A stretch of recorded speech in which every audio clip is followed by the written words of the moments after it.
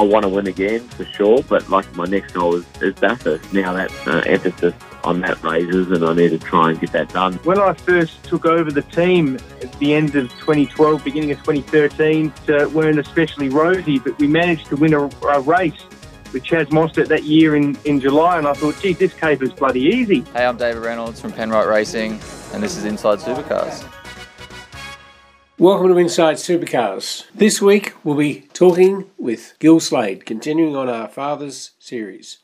I hope you had a great Christmas. Craig Revell caught up with Gil Slade to hear how he was able to turn Tim's racing career, get him into the main game seat. With Tim's future up in the air still, it's a fascinating story. Later we hear from an engineer who had a very rare experience, a year off. Phil returned to the championship this year with Team 18, and we find out about the year and his viewing of the championship in 2019. Each week, join the Inside Motorsport team as they look at all the news from across Australia and around the world. Still a bit in shock. Thanks everyone. Dissecting the sport with interviews, news and opinion. Got to put money back into the sport at the lower levels to develop the kids and bring them up. You can't rely upon good luck. For Daniel Ricciardo's old man to have found a few mates that tip some money in and send him overseas, there actually needs to be a structure. Inside Motorsport broadcast on community radio and online at sportradio.com.au. The views expressed on Inside Supercars, including the panellists and guests, do not reflect the views of the network, Thunder Media or Sport Radio. Any publication or rebroadcast of the show without the expressed written permission of Thunder Media is strictly prohibited. Hi, I'm Jack LeBrock from Truck Assist Techno Racing. Welcome to Inside Supercars. Well, as we continue our talk with fathers of drivers, Gil Slade joins us this week. And Gil, how did you get involved in motorsport? I got involved in motorsport actually when I was about 14. We just had a local car club in the country town we lived in New South Wales at Barradine, and we got the old farm ute out and did a few motor carnies and stuff like that. So yeah, that was a lot of fun. And I guess I didn't do much more until I was probably 10 years older than that, and living in Sydney. And I think, what was the first car? I think the first car I had that was kind of a proper race car was a Formula V, which I used to run at Amaroo and Oran Park. I then got into Group E, ran various cars, Commodore and Cordia Turbo. Actually raced with Brad and in a Cordia Turbo in Group E back in the day. So yeah, that's how I got started. And then I guess later on moved back to South Australia and got involved with rallying. Did a fair bit of rallying, and then one day bought come and try day it was at Bolivar, and took Tim out there, and we jumped in a couple of go-karts and said this is a lot of fun. So went and bought just two old Dunga go-karts, and one for him, one for me, and I thought this would be a good thing father and son could do, and mine never got raced. That was the end of the story. So you were mechanical background, or what got you tinkering with the cars in the first place? Yeah, mechanical background. I mean, my dad was a car dealer in the day, Vanguards and Ferguson tractors, and after he won a soldier settlement block after the war, and we moved to the land.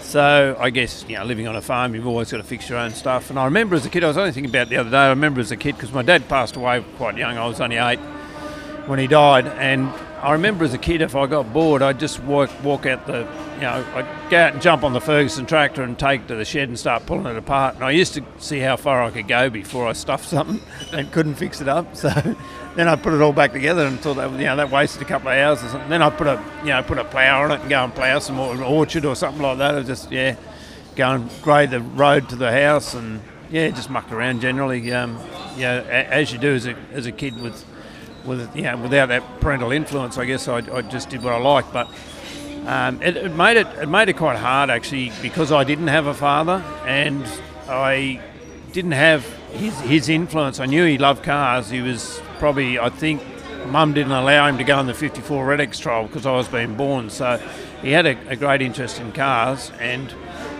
that flowed onto me obviously. But I kind of always regretted those early days when I was a kid and he wasn't around, because I'm sure we would have got stuck into something a lot more seriously a lot younger. And I remember I wanted to buy a Formula V when I was about 18, and my mum said, if you buy a Formula V, I'll disinherit you. So that put me off for a little while, but not long. That's I guess the background to that, living on a farm and just tinkering with stuff and learning about it. So what eventually funded your motor racing program?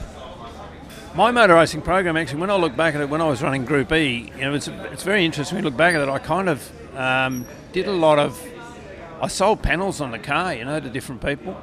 And because it didn't cost a lot of money, I think it was costing, around about $1,000 a race meeting. So I just sold panels on the car for varying amounts of money, and all my mates jumped in, and it's not really crowdfunding, but kind of like crowdfunding. And I know our first Formula Ford for Tim, I basically crowdfunded that.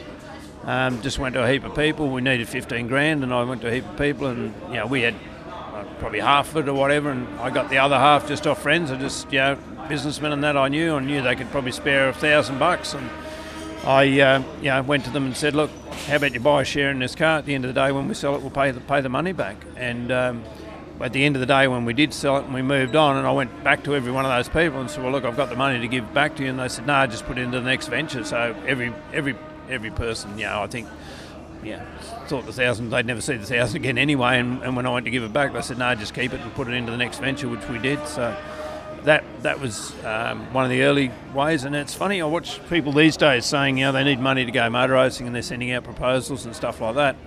And to be honest, it doesn't work. We tried all that stuff. Tim used to walk up and down the street up Main Street of McLaren Vale and go to every business with a proposal, and I don't think he got diddly squat, even in the go-kart days. But I just thought, I've got to think of a smart way to make some cash and make it quickly, and so we can pour it into a car without giving away my main source of income, my main job. So I lived in wine area, and there was lots of wine barrels around the place, and I know the local department, the local Mitre 10 used to buy them and sell them and make good money. And I thought, well, if you could stick them on a truck and take them somewhere to where there isn't any wine barrels, I reckon you get a lot more. So basically my first trip was to Western Australia with a 3-tonne truck and a heap of barrels on it.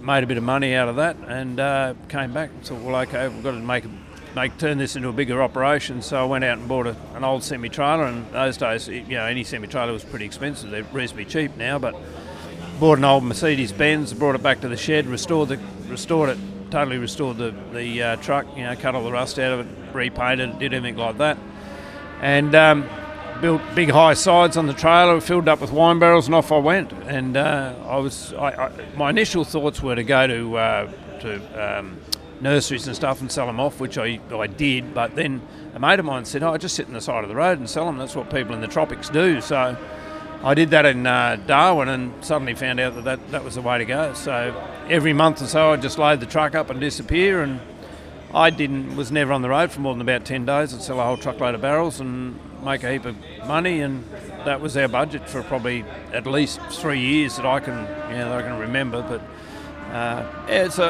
you've just got to, I always say, if you can't afford to do something, just dream up a way that that you can afford it. Think of a way that you can afford it. So that's what you got to do. So you mentioned you bought 2 karts. Was Tim, he just jumped in it and showed an ability or a skill, or did it take a couple of years before that came through? I'm no big believer in natural talent, I've got to tell you.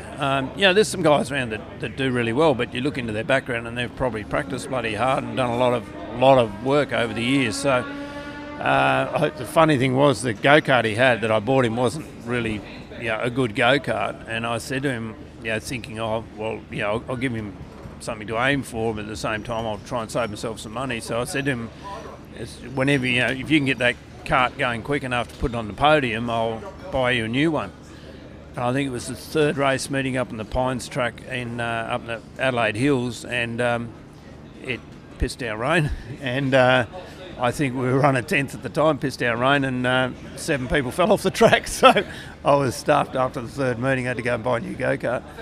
And then we just, it's funny, I see people making this mistake. We, did pretty well in South Australia, as you do, after 12 months in midgets and that, you start to win races.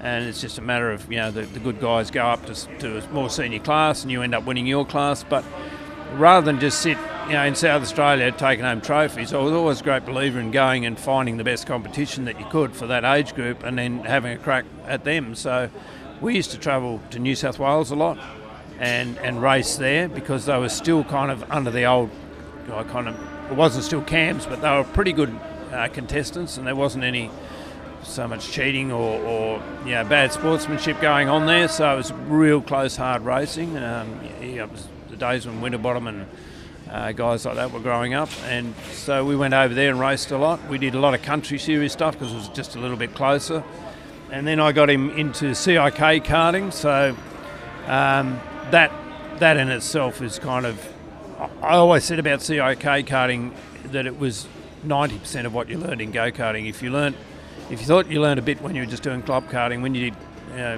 CIK, you'd probably learned another 90%.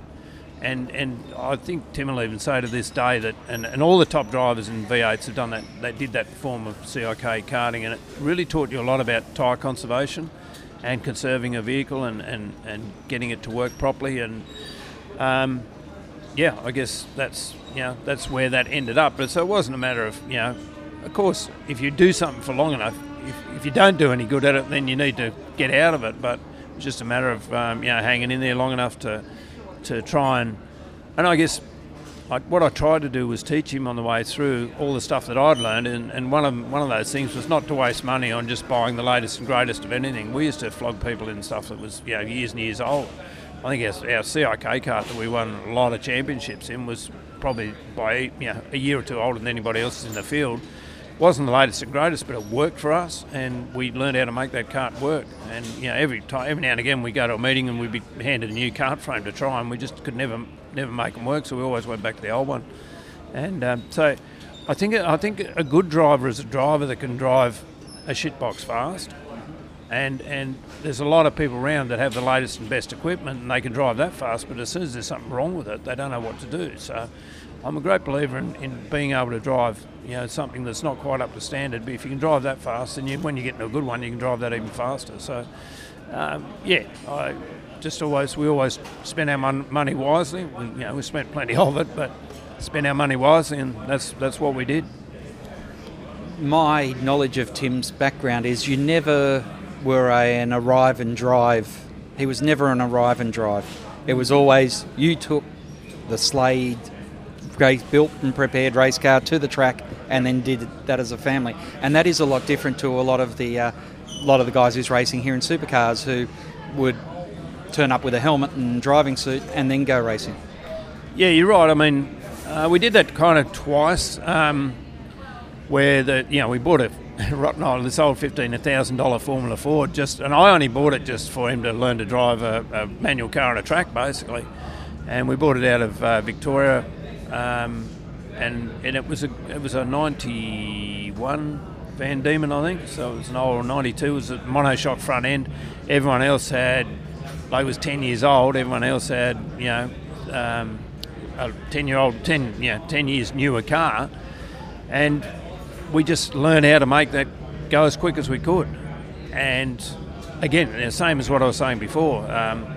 I think we got down to within about 9 tenths or 7 tenths of the front guys, and it was good enough to put us easily in the top 10 and we did a national championship in that car that year. We actually only bought it to do a bit of Vic State Series or something, but the first round was a national round, and I don't know, we finished up 15th or something like that, and with a 10-year-old car and everyone else had brand new stuff, I thought, well, that's not bad, let's keep going. So we did that year. I think we missed 1 or 2 rounds, just we couldn't afford it, didn't have the time to do it. But that kind of, I guess, it was just a follow-on from the go-karts. And then when we got into V8s, we also did the same thing with James Rosenberg. When James bought us a Perkins car, and I look back at that, and it's just an amazing year because Tim actually he was the mechanic on the car and the driver. So in the off periods, he was working on the car at Larry's workshop, and anything he couldn't do on the car himself, I think Larry did him a lot of favours by helping him out. Where Tim would do what he could for Larry, and Larry could did what he could for Tim. So Tim would be sweeping the floors and Larry would be fixing the motor or something. So that was us to a T, I guess, and we never had the best transport or anything like that. But you don't, as long as the car gets the track, the car doesn't know any difference to what transporter it's in. And one thing I remember is driving away from Wakefield Park after winning the round, and we're in the. I had a reasonably new. No, I think I still had the old truck, but we just had a gooseneck on the back of it. It wasn't a proper transporter, and we drove out with a trophy sitting on the dash, and I'm driving past all the main game transporters sitting there, and I thought, well, we've achieved a fair bit here because we're the worst looking rig in the whole field, and we've gone and won a race. So, and that, Larry's car was a good car, but it wasn't the most. I found out later, and Tim never let me know, but I found out later we were about, I think, 40 or 60 horsepower below everyone else, and he wouldn't tell me that we were down in horsepower because he knew I'd just make some. I'd just invent a way to go and spend the 10 grand we needed to spend to get that horsepower. So, but to his credit, he never ever told me that we were down on horsepower. So, but there again, he learned how to drive a car that was down on horsepower, and we got a good result that year. I think we finished 5th or something like that. So, and I think that's what people could see. I remember Tim telling our sponsor once that he'd be happy to live in a caravan and drive a Datsun 180B if it meant he could go motor racing. So you're selling wine barrels to fund the motor racing program. What are you doing for feeding the family? I still had a standalone business. I was lucky enough that I could walk away from that business, have people run it. So I was doing.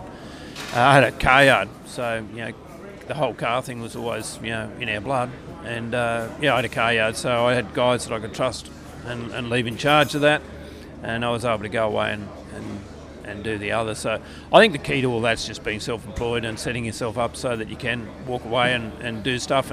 And they knew what I was doing, so I guess they worked that or tried that a little bit harder too. Well, it was probably obvious that you were never going to be able to do the Slade Speedway to get to the main, or to be in the main game.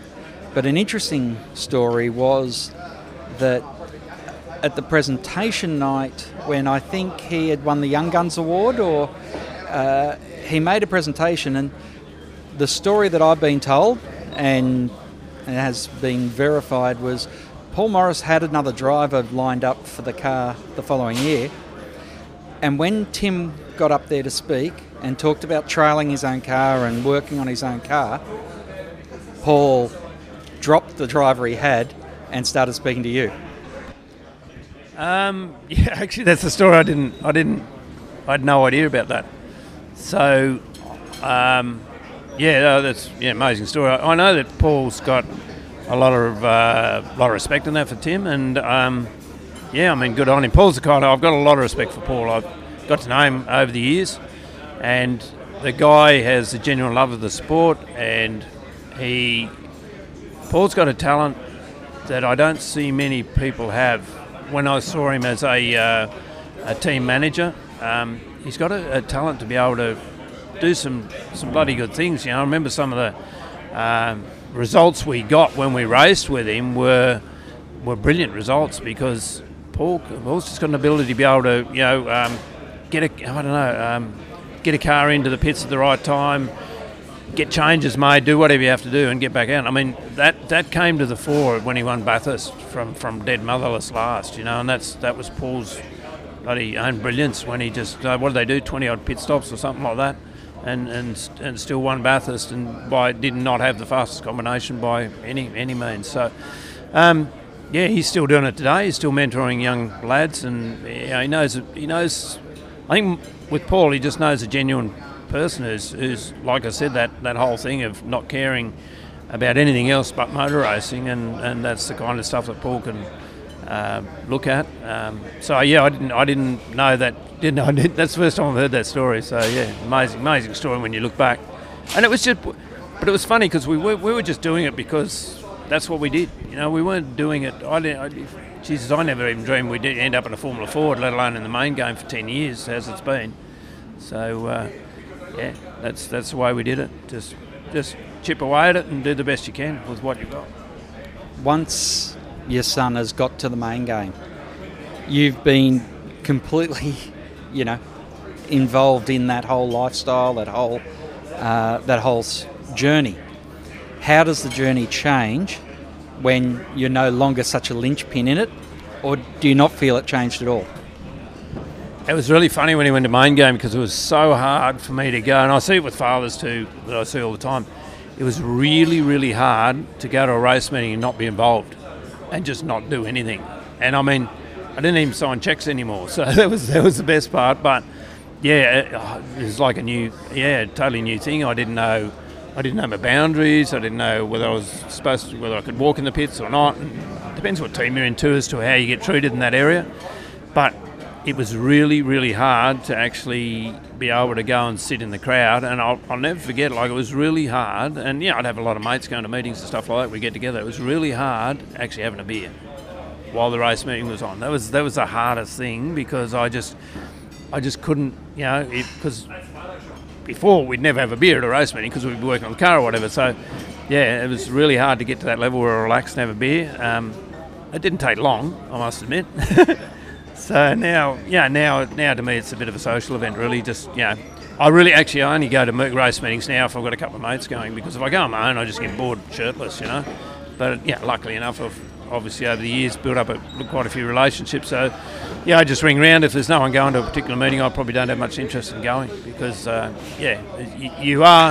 it's very hard to step out of the frame and you got to treat it like a workplace. So you just treat it. I don't like, everyone says, do you go and hang around the pits and all that kind of stuff? And the other thing everyone thinks is that you got a bloody corporate pass, which is occasionally you do get one because one of the sponsors, you get to know them or whatever, they'll give you a corporate pass. But you just got to get used to going as a spectator.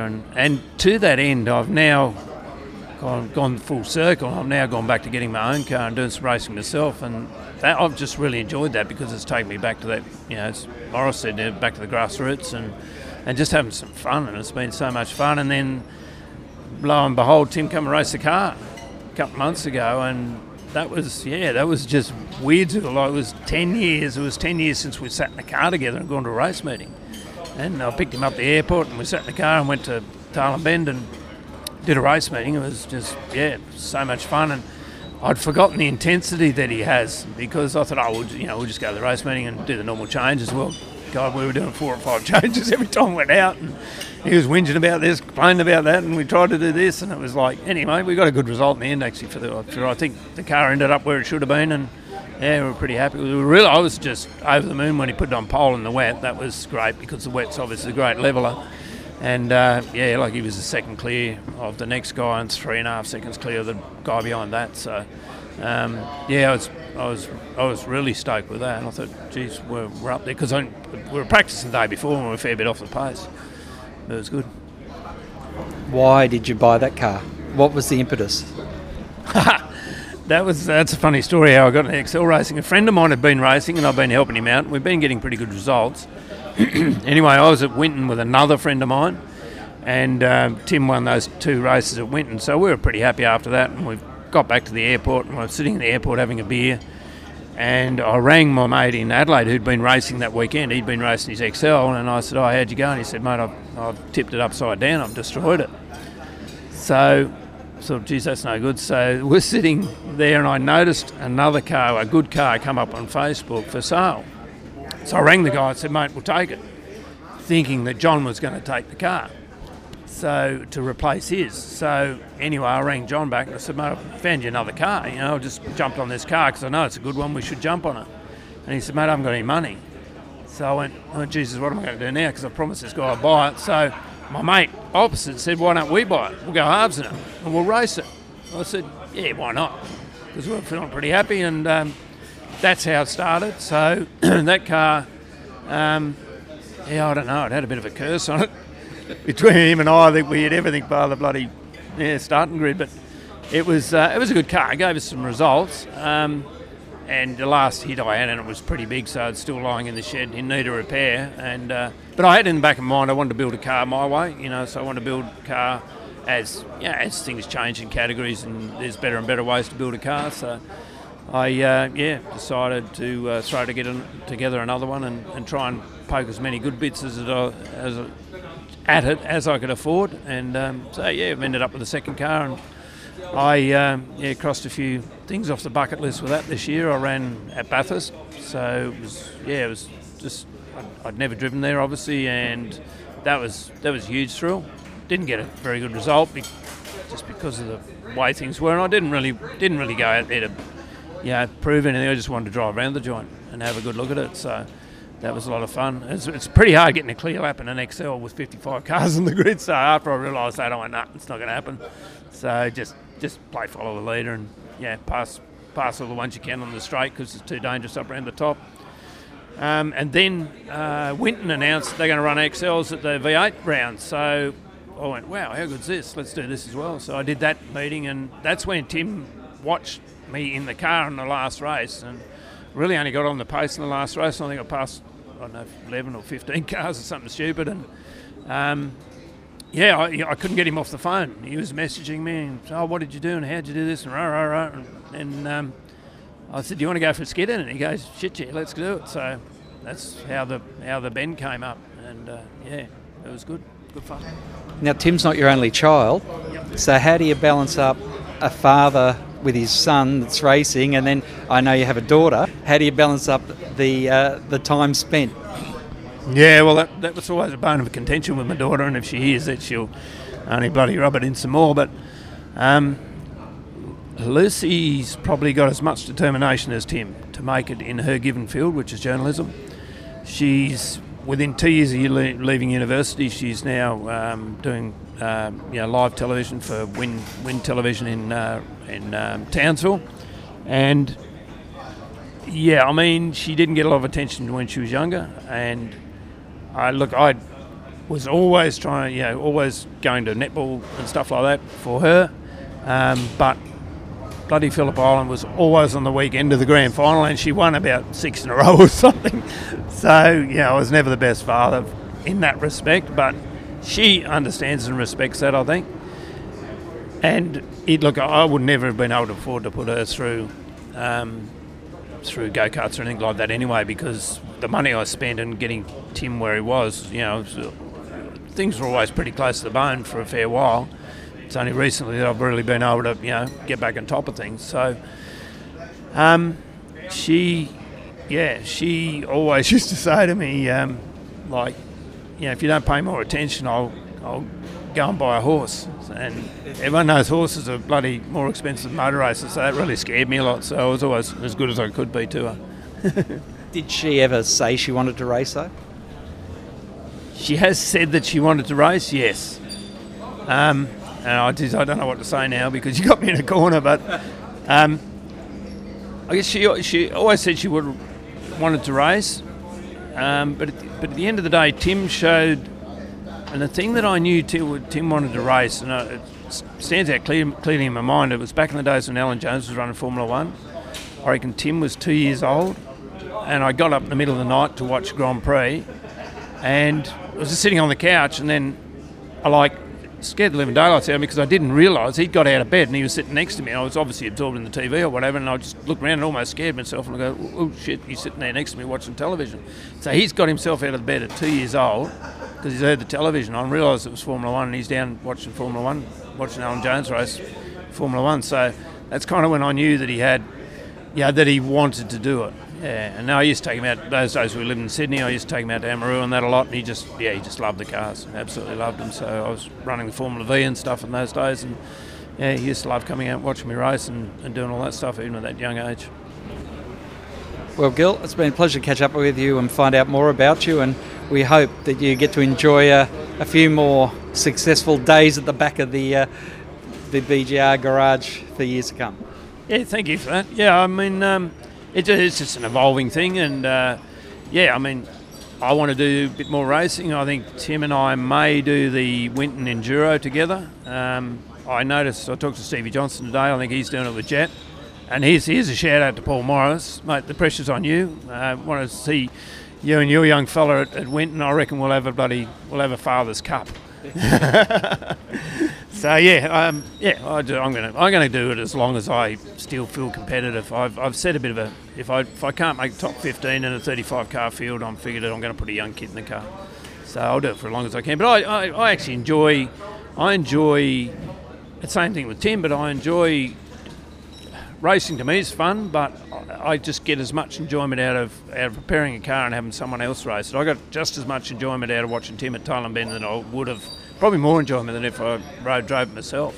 So yeah, it's just that succeeding in something, say building a car. I built that whole car from scratch by hand, and then Tim went out and got third in it at Thailand Bend, and I reckon it was as best that car would ever do. So and poled it in the wet. So yeah, I get as much enjoyment out of that. So in the future, when I give up racing myself, I'll probably just put a young lad in the car and still be travelling around doing what I do now. And I don't want to die in a bed or die on the road somewhere, pass out in the back seat, going to a race meeting. Thank you. After the break, Phil Keed on Inside Supercars. Each week, join the Inside Motorsport team as they look at all the news from across Australia and around the world. This year in Formula 3, I think it's a fantastic environment for me to be doing that. However, I believe for myself, a sustainable career in tin tops such as V8 Supercars in Australia is where I see myself. Second crack at the Australian title since we've been back, and a bit unlucky the first time, but we end up with a win there at Speedway City 2 weeks ago. Inside Motorsport broadcast on community radio and online at sportradio.com.au. Join in the conversation, post your thoughts on our Facebook page, and to ask a question, email insiders@sportradio.com.au. Hi, I'm Tony D'Alberto from Shell V-Power Racing. Welcome to Inside Supercars. Well, Phil Keed, it's been a year back in the game. How have you enjoyed this year back at Irwin Tools? Yeah, I've really enjoyed it actually. It's been a tremendous year. Really, lots of learning and lots of growing as a team, which I really enjoy. It's great being back in Supercars. Wouldn't say I missed it for the year, but I am actually enjoying it now that I'm back.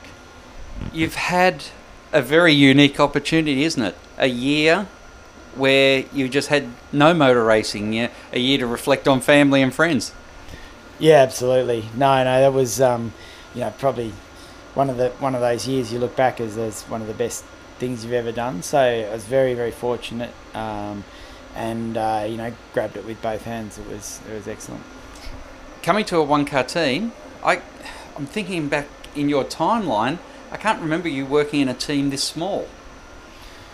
No, although I'd say PWR Racing in 03 and 04 was this small, actually for two cars, but it was a really complete customer operation. So a little bit different in that way, but yeah, certainly the one car, it's probably the smallest operation we're involved in. And you've come back into a different role. You're not the race engineer, you're overseeing the engineering. Yeah, absolutely, which it's a new challenge for me in recent times, and I'm really enjoying it. It's quite a lot of learning. What I've enjoyed, I spoke to JJ Jeremy Moore this weekend, and I've previously spoken to people like Lena Gade, and it's fascinating because they've spent all their life looking at engineering and fixing problems, and as they move up, it's less about fixing the intricacies and more about dealing with all the people. Is that something that's coming naturally to you? Yes and no. I think for me, I've always enjoyed the detailed technical stuff. I just enjoy it, and I like being very close to everything. So for me, it's actually coming. It's something I'm working hard at. But I wouldn't say you have to practice these things. What about the role this year, and knowing what it's going to turn into next year where you do go back to a two-car team? What have you got out of this year that's preparing you for that? Yeah, I mean, I feel like every race weekend feels like a lot of firsts for us. You generally find with a new group, or even a group that's reasonably established, you can't really just patch in, do it this way and everything will be fine. You have to learn, and processes have to sort of be evolved, and you need to own them. Everybody needs to buy into that. So it feels for us like every round's been a new lesson somewhere, and it doesn't sometimes feel like you've achieved a lot, but I think looking back we've put a lot of groundwork in. So next year I think we'll be able to sort of reap the rewards from that a lot more. What's the mousetrap like? You've worked with a lot of different cars. What's the 888 ZB Commodore like compared to those other ones? The Penske FGX, the Brad Jones. He was doing his own deal down there for years, and then of course all those years at Tickford. Yeah, I mean, look, it's a good mousetrap. It's often with these things, the simplicity is what makes it good. You know, if you can be fast and simple, that's the biggest thing. So, you know, the biggest thing always is they know their kit and the people. They understand the car, so they do a fantastic job running the car. And I think it's a good mousetrap, but we haven't learnt to run it properly yet. Certainly when you're at Tickford and you would build the next car, and all those little things that, you know, I couldn't quite reach that, or the mechanics couldn't quite get at that bolt. You adjust it and you fix it on the jig. How does it go when you're about to bring another car in? There's some things that you might like. Can you get those changes done off the assembly line, if you like? To be honest, this whole year, I mean, we were very fortunate the car's sorted, and for the most part Frosty can jump in and drive it as the 888 guys have it. So, and I think it'll probably have to be similar for Scotty, because this whole year we've really spent a lot more things on process and other things. We've got a list as long as our arm of things we want to get going. We haven't done many of them, and I don't see a lot happening over Christmas. It's such a short turnaround once everyone has a holiday. So the list is quite long, but they're not immediate things, and it's still process we're working on. Well, you've led me into how much do you know about Scott Pye?